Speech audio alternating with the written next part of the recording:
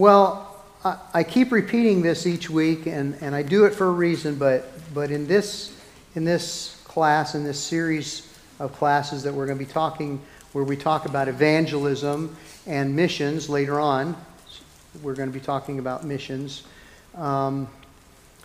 They're intended to give you a theology of evangelism, and I'm hoping you're seeing that as we've laid some foundational things there, some work there to show you that there isn't a theology, what God thinks of sharing His Word.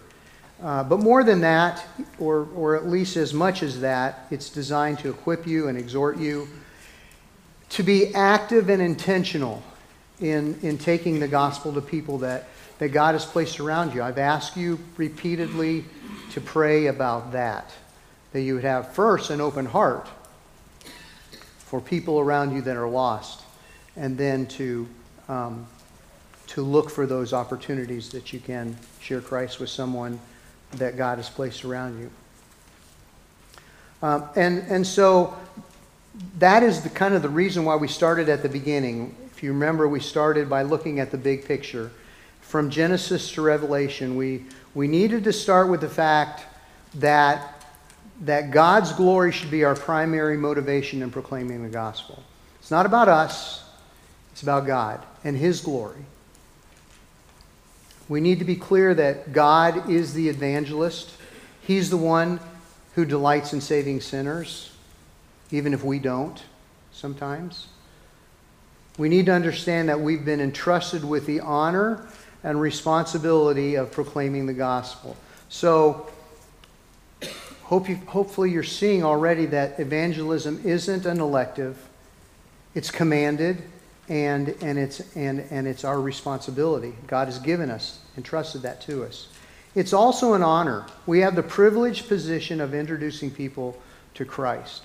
I mean, if you just think about that, that is an awesome responsibility and a privileged position that God has given us. Well, then it was important that we looked at the great theological high wire of God's sovereignty and man's responsibility, only to find that both are true according to God's Word, making it a theological paradox.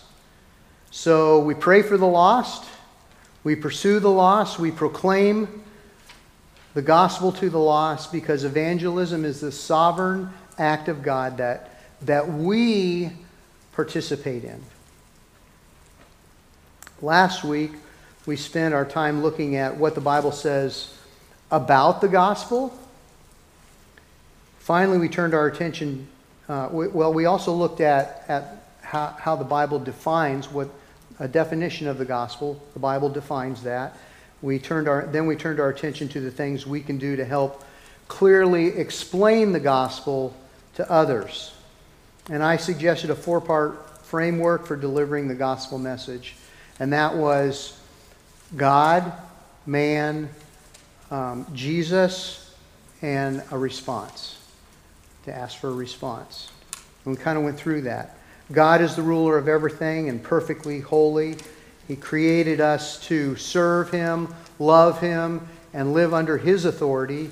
And He is also just perfectly holy.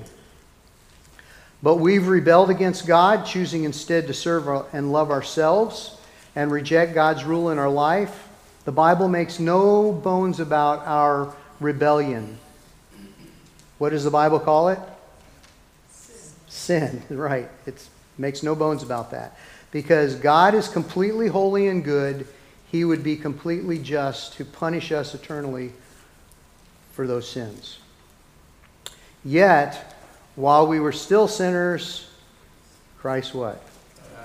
He died for us. He provided that way for us to be reconciled to Him. That's Romans 5:8.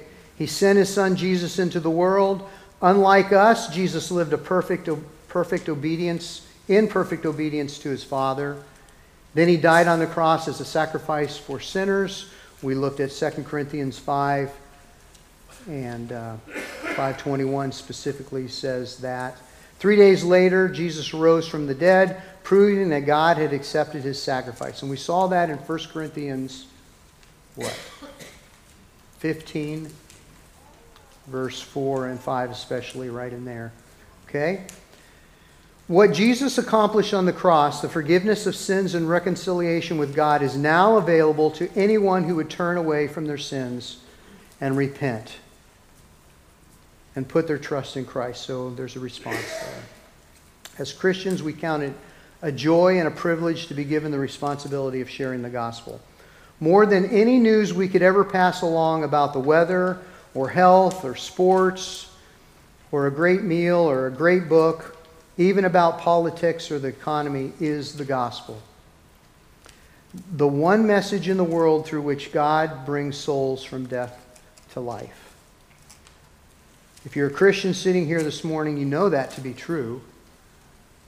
So I'm assuming all of you know that to be true. I love the song, and we sing it here often. Hopefully we'll sing it soon again. And it's All I Have in Christ. You know that song? Okay, here's the words, because I like it. I once was lost in darkest night, and I thought I knew the way. The sin that promised joy and life had led me to the grave. I had no hope that you would own a rebel to your will, and if you had not loved me first, I would refuse you still. But as I ran my hell-bound race, indifferent to the cost, you looked upon my helpless state and led me to the cross.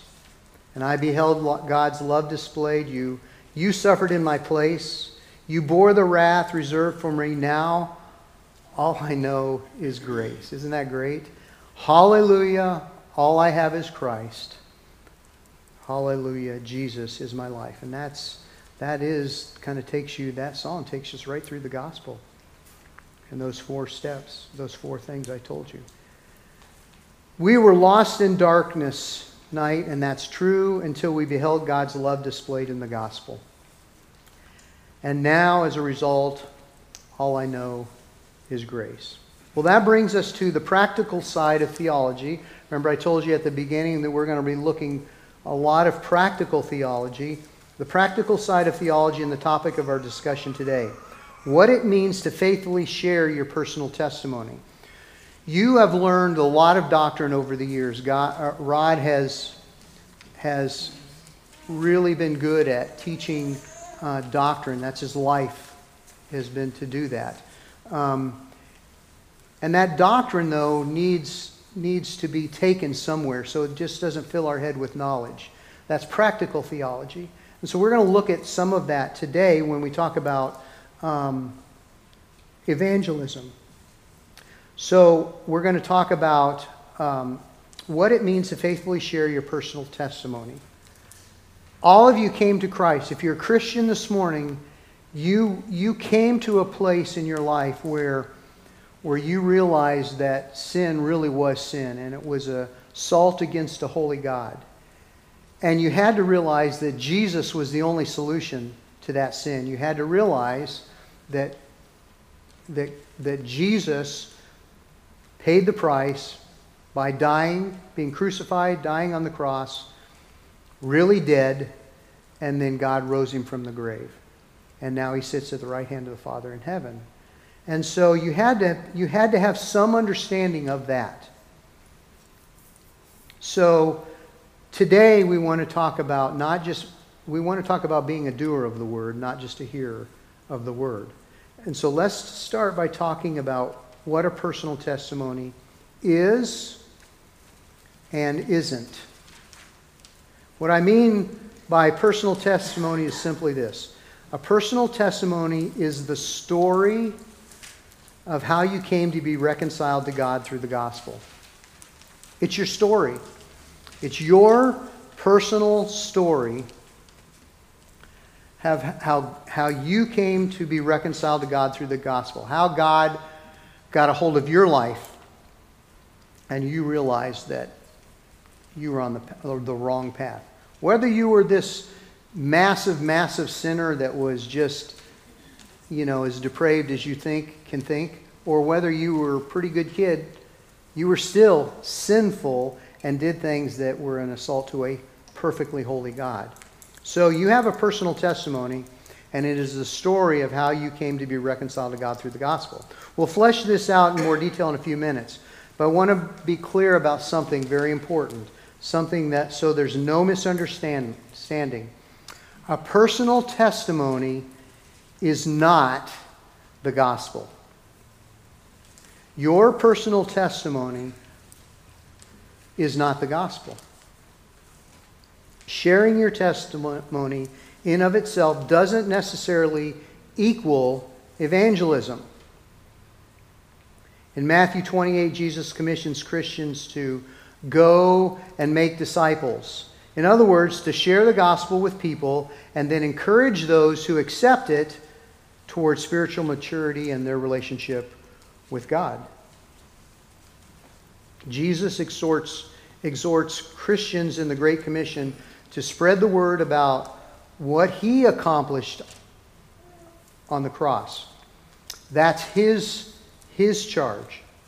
Evangelism is the act of sharing the gospel, the good news of Jesus Christ. That's right. That's evangelism. So even though I'm dedicating a whole class to it, I don't want you to think that sharing your personal testimony should ever be a substitute for sharing the gospel. Okay? But just bear with me for a little bit. I think a personal testimony is a wonderful thing. The Bible's full of examples of personal testimonies. Next week you're going to hear Paul's defense before Agrippa. That's Acts 26. And Aaron's going to, I won't be here, so Aaron will be teaching next week, but he's going to stay right on this. He's going to show you Paul's personal testimony before Agrippa. It's a clear example of his testimony as he shared the gospel. So we should always testify to the wonderful experience of receiving God's mercy. Somebody read 1 Peter 3, 13 through 17. We're going to key in on verse 15, but just so to kind of get a little bit of the context there, somebody start with verse 13 and read to verse 17.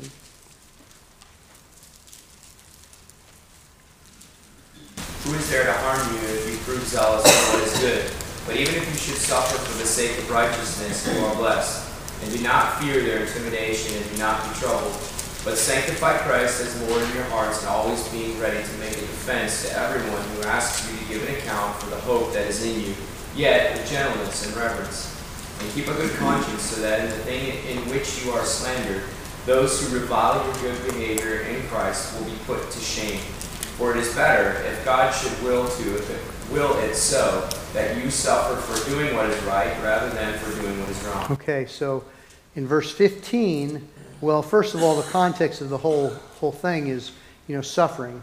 They're being persecuted there, and so they're because of that, he's telling them to do this. But in verse 15, he says, "But sanctify Christ as Lord in your hearts, always being ready to make a defense to anyone who asks you to give an account for the hope that is in you, yet with gentleness and reverence."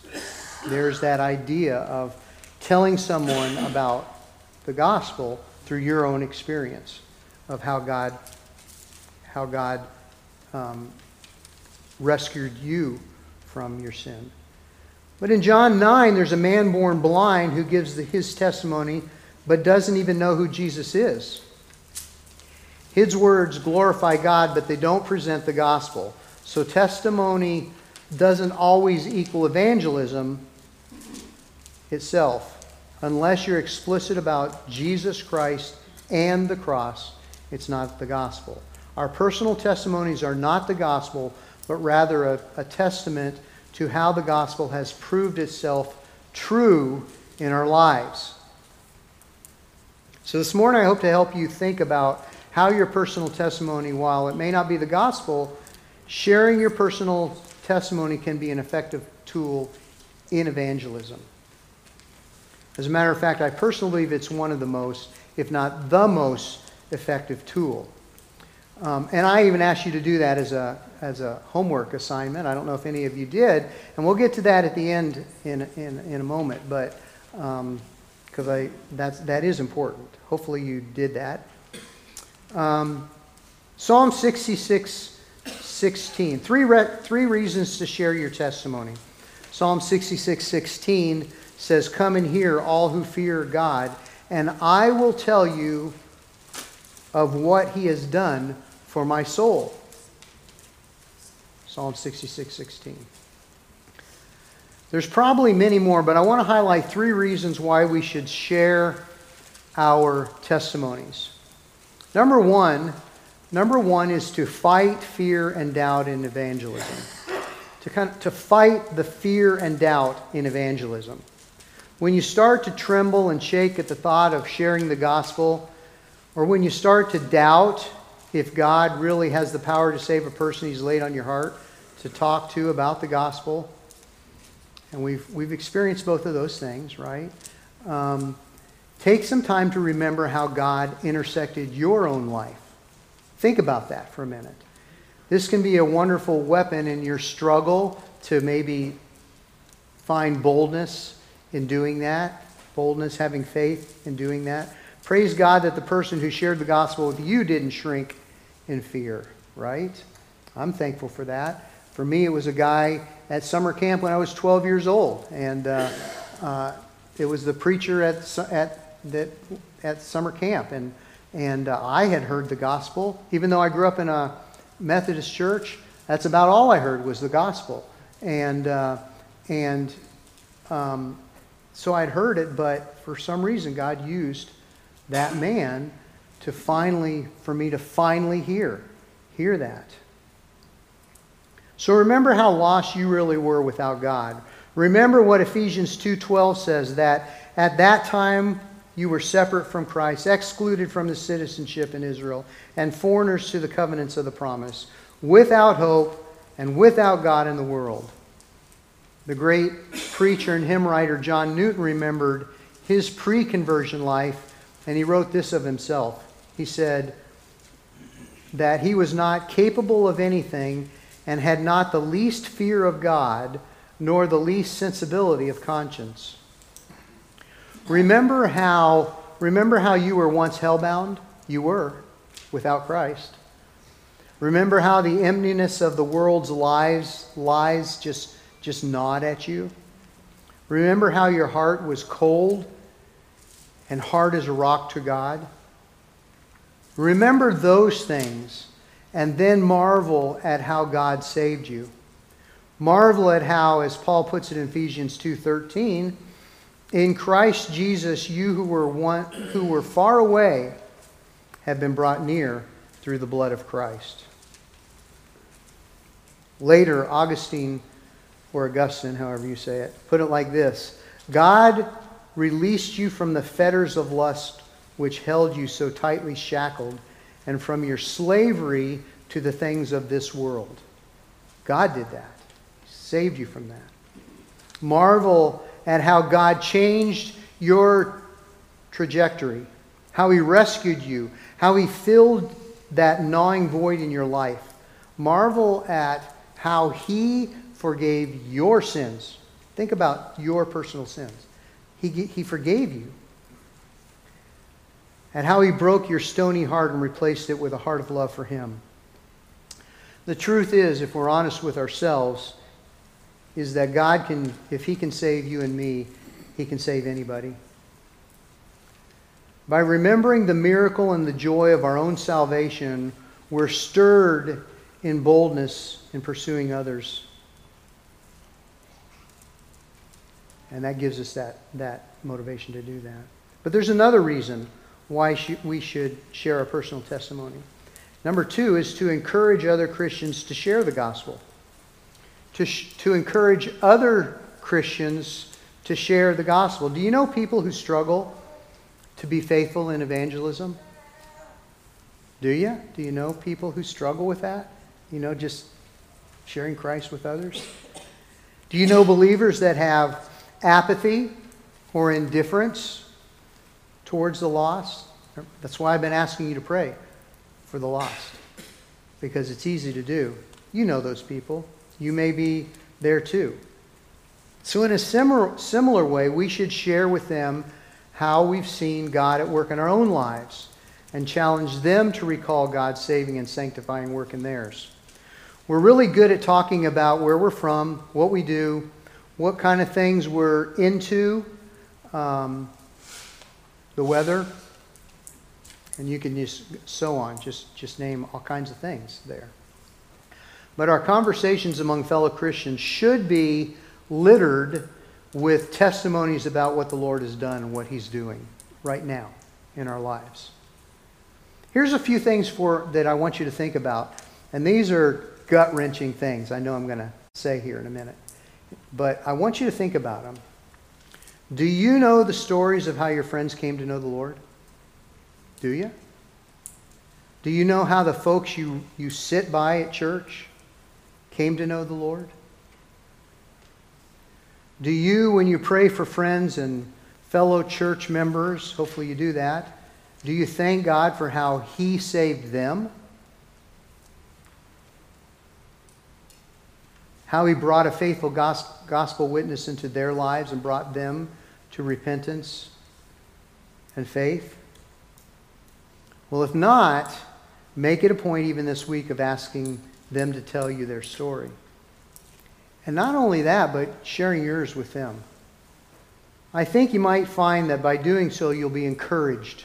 You'll be encouraged to share your story, your testimony.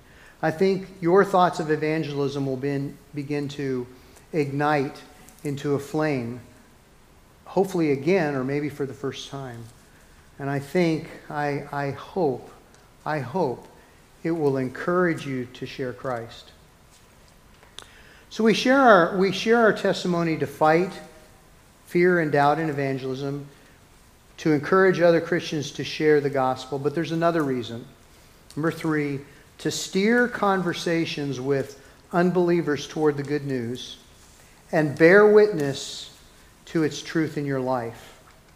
To steer conversations with unbelievers toward the good news and bear witness to its truth in your life. Although sharing a personal testimony doesn't take the place of sharing the gospel, it can be an effective on-ramp to evangelism. It can get you there. It can be a way to move a conversation with an unbeliever that you're trying to build a deep and meaningful relationship with towards the good news.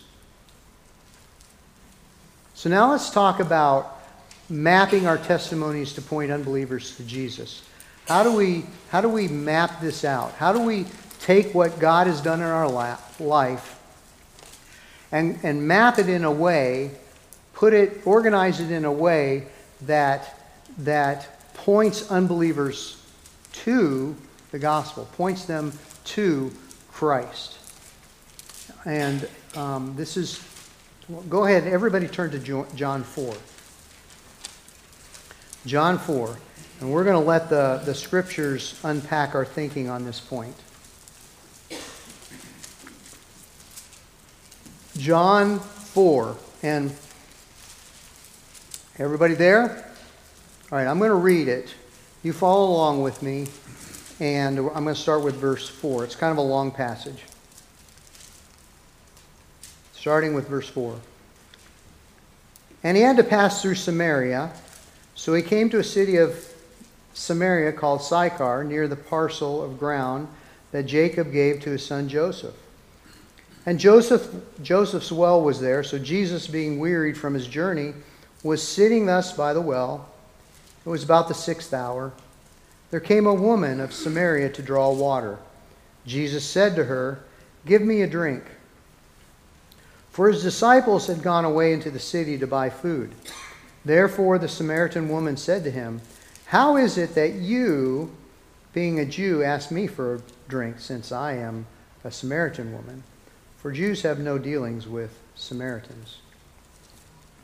Jesus answered and said to her, "If you knew the gift of God, and who it is who says to you, 'Give me a drink,' you would have asked him, and he would have given you living water."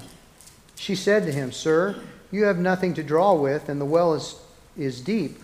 Where then do you get that living water? You are not greater than our father Jacob, are you, who gave us the well and drank of it himself and his sons and his cattle. Jesus answered and said to her, everyone who drinks of this water will thirst again, but whoever drinks of the water that I will give him shall never thirst.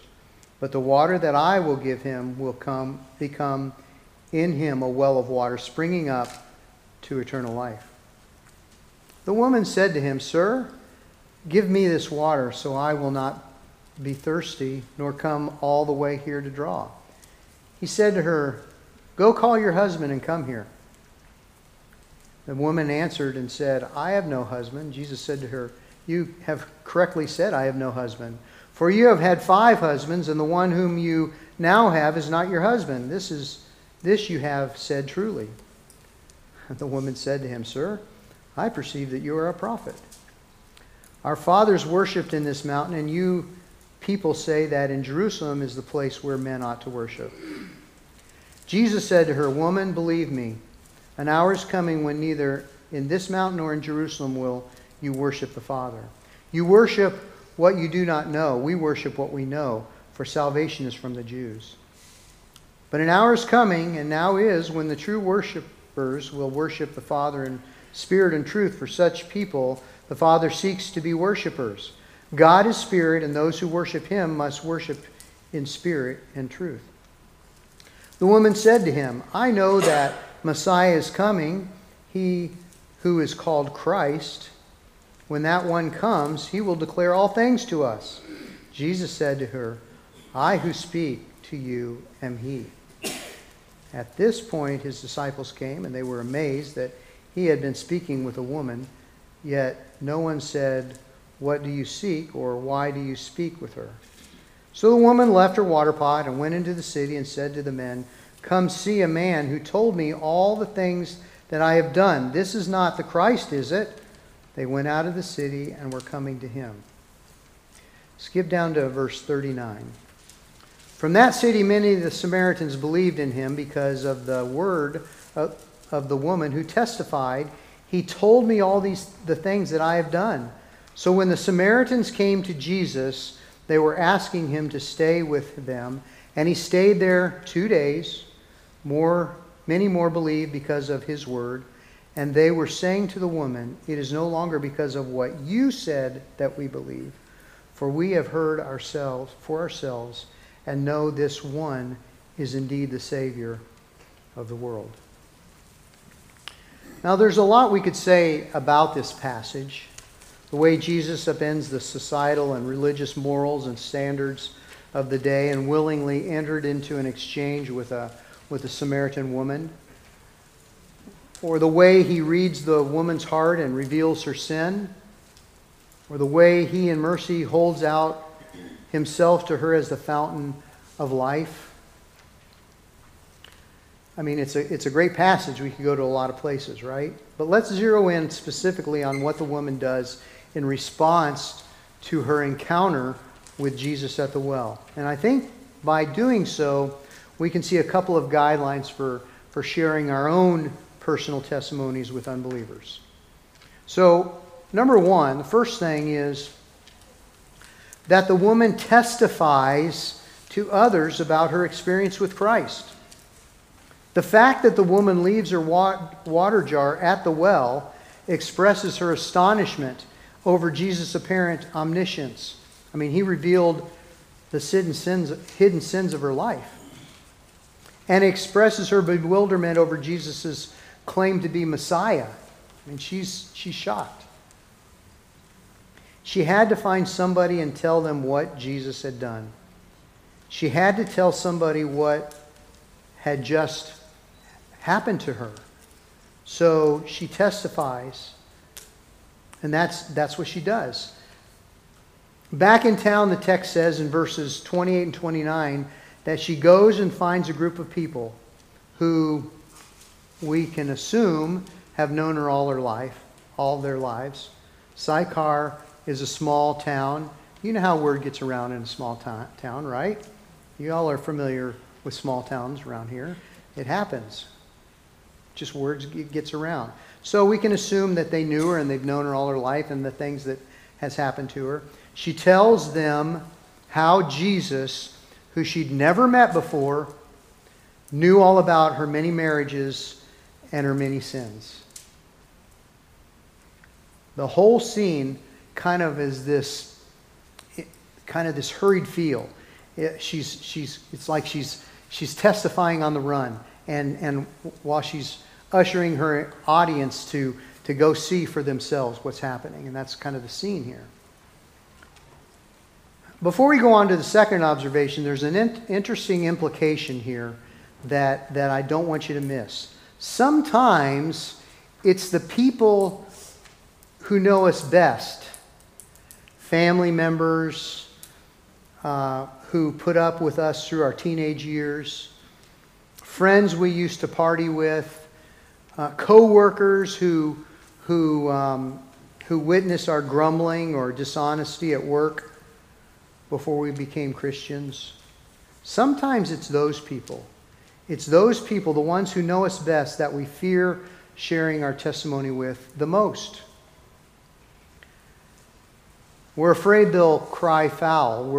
We're afraid they'll call us hypocrites. We're afraid they'll receive our message with laughter and amazement or doubt or disbelief. We can take some cues from the woman at the well. We shouldn't shrink back from sharing the gospel with the people who know us the best. In fact, these may be the very people we should pray about sharing the gospel with the most. What a testimony of God's grace. Think about that. What it would be the saving power to explain to them, those people that knew us and the way we were like, that God has changed your life. It's a powerful testimony. What a testimony to God's grace to admit to them that you were so lost back in those days. And that your life was full of sin, that your life was full of self-righteousness. What a testimony then to proclaim to them how Jesus died on the cross for your sins. So she testifies to others about her experience with Christ. Number two, she directs them to Jesus. She just takes them right to Jesus. She says, let's go. After testifying to others about her experience with Christ, the woman points them to Jesus. She directs them back up to the well. And the testimony of the Samaritans is telling. Afterwards, verse 42, the text tells us, they said to the woman, we no longer believe just because of what you said. Now we've heard for ourselves, and we know that this man really is the Savior of the world. You see what she did? She went from her testimony and she took them straight to Jesus. Remember, it's never our testimony that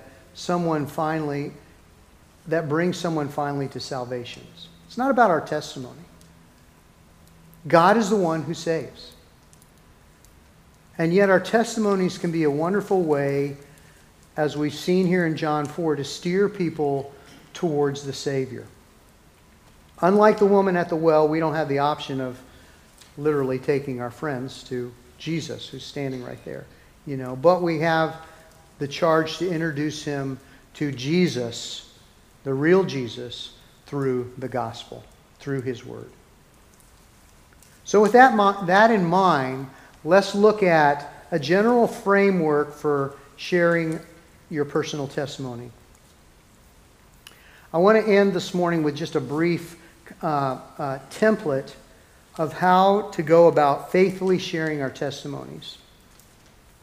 There's a way that we can think about our testimonies, write our testimonies of what happened to us, and then we can create a way to make that point to Christ.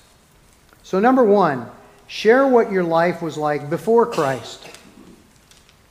Share what your life was like before Christ became your Lord and Savior. This is not a place to brag about your sin. If you sin widely or publicly. It's not the place to brag about that. It isn't the place to minimize your sin. If you came to Christ at a young age and really people around you didn't know you as a rebel, it's not to brag about. It's not to minimize your sin. Instead, it's the place to talk about where you were apart from Christ. Where you were. Where were you apart from Christ? No one is born a Christian. Hopefully you know that. I think we all know that here. By God's grace, some come to know Him early, at a really early age, but all of us at some time in our life, we're apart from Christ. Talk about that season of your life. Talk about how you used to think about God or sin or Christianity. This is often the place where the person or people you're sharing with will be able to relate to you and see how you too have kind of strayed from God, or how they have. So first of all, we want to share what our life, when I give my testimony, I want to share what my life was like before Christ. In my testimony, I wasn't a rebel. I was actually a pretty good kid. I think my parents liked me best. But I really was. I know what I did. Apart when my parents didn't look, they didn't see me. So I was, and I can share some of those things, and then somebody can see that I wasn't the good little Bobby Taylor that my mom thought I was. Number 2, share how you came to repent of your sins and believe in the gospel. Share how you came to repent of your sins and believe in the gospel. Again, some people may have dramatic circumstances around their conversion, and some people may not. The point is that there was a time you turned from your sin and trusted Christ, even if you don't know that exact date.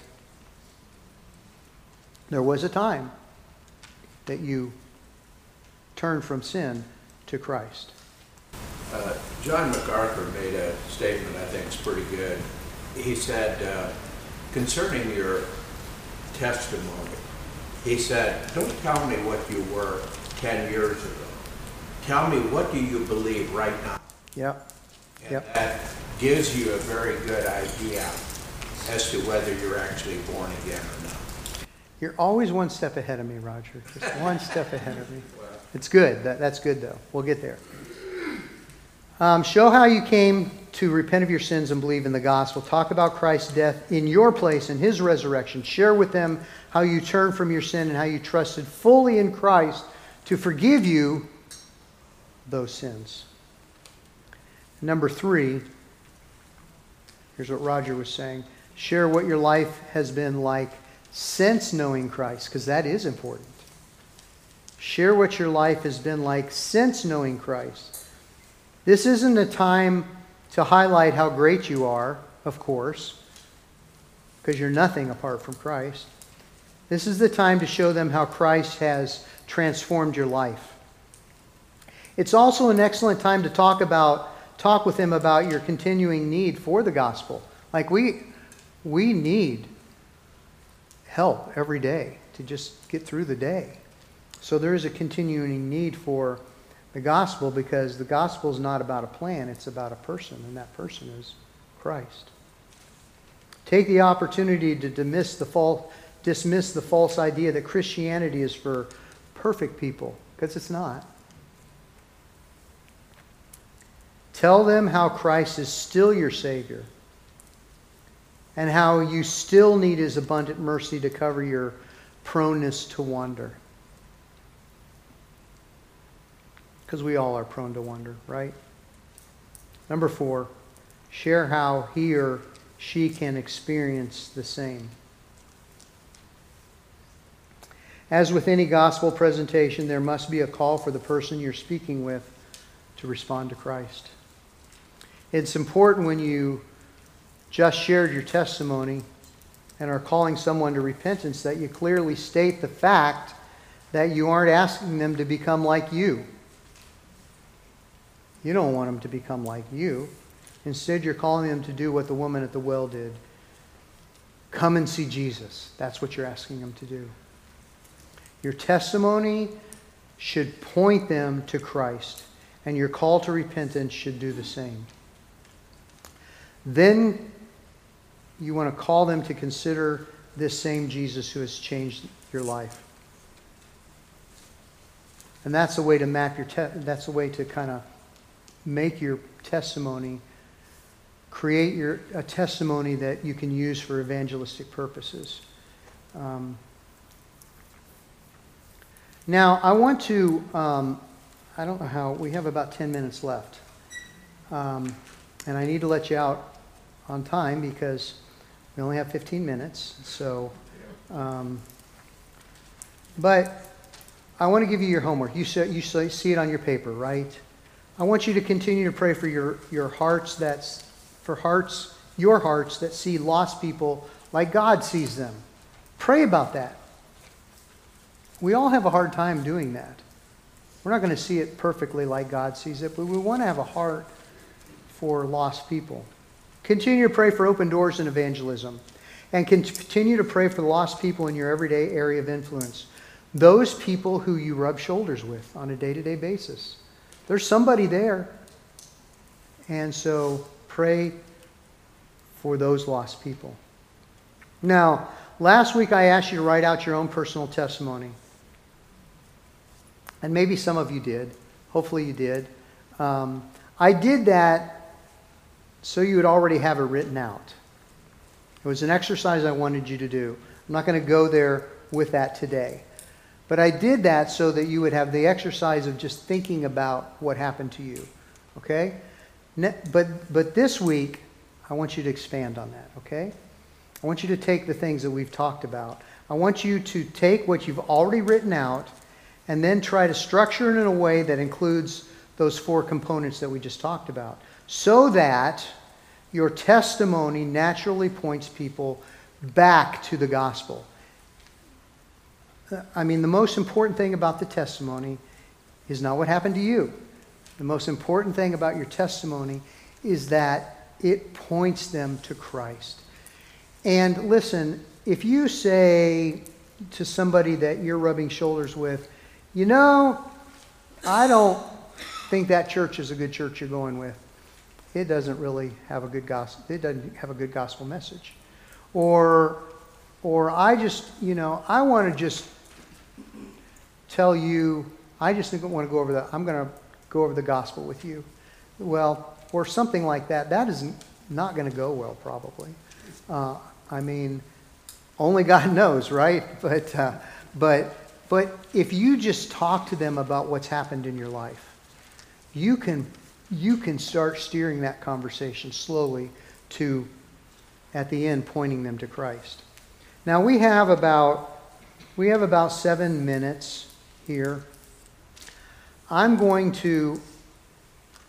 written my testimony out. And what I did is I wrote it out just wrote it. Then I went back and I bullet pointed things. And I kind of organized in my own mind so that I could talk about what it was like when I was a kid before I came to Christ, what happened, and then from that point on to today, and then included a response in that. And so I'm just going to read that to you so you can get a feel for what I'm trying to help you develop. Because I think that if you can develop this, God's going to give you opportunity to share it with someone, and it's not offensive to people. I mean, the gospel is offensive to sin. It is. Because it's complete opposite. People don't want to hear about that, how wretched of a person they are. But at the same time, we can engage them in conversations that get them there and let God use that. He's the evangelist, not us. But we have the opportunity and privilege of getting there. All right. So I grew up in a typical family home. I grew up as a United Methodist. It was a United Brethren, and then the Methodists merged and they became United Methodists, and we were on the side of the United Brethren, not as liberal as the Methodists were. I sang in the children's choir.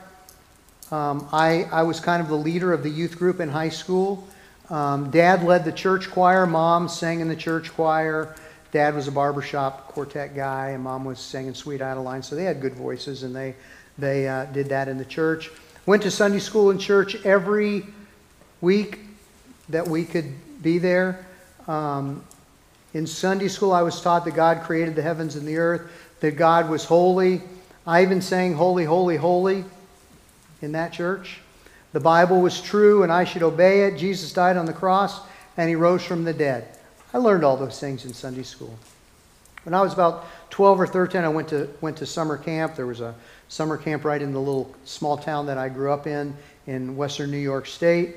Speaker was kind of a fire and brimstone type of speaker. But he said something that, I had heard this before, but only this time it was different. This time seemed to catch my attention. This time, I guess, I really heard it. I heard the speaker say that the Bible says in Romans 3, there's none righteous, not even one, that all people have sinned and fallen short of the glory of God. The speaker said that the Bible says there's a penalty for sin, and the penalty is eternal death and separation from God. I remember that he read in Romans 6:23, the wages of sin is death, but the gift of God is eternal life through Jesus. And I wanted the gift of God, that eternal life, not eternal death. I wanted to be sure that I was going to go to heaven and not hell. I thought I was a pretty good little boy, much better than my brothers. I hadn't done anything really bad. I didn't steal anything or tell, many lies. I really only cheated a couple times in school. But for the first time, I realized I was a sinner and fell short of God's glory. And that the Bible said there's nobody righteous. There's nobody, not even good little Bobby Taylor. The theme song for the week at camp, I'll never forget it. It's called Jesus Sets Me Absolutely Free. Here's how it went. Jesus sets me absolutely free. He died on Calvary. He gives me victory. Jesus sets me absolutely free. Praise his name. And that's enough to make me sing. That's enough to make me sing. My sins are all forgiven and I'm on my way to heaven. That's enough to make me sing. Never forget it. That day, that was 50-some years ago. That day God removed the blinders from my eyes. And I responded to what the preacher showed me in the Bible.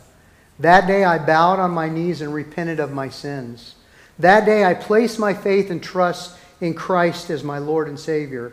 God led me to Bible college, gave me a wife who loves and serves the Lord, 3 children that love and serve the Lord.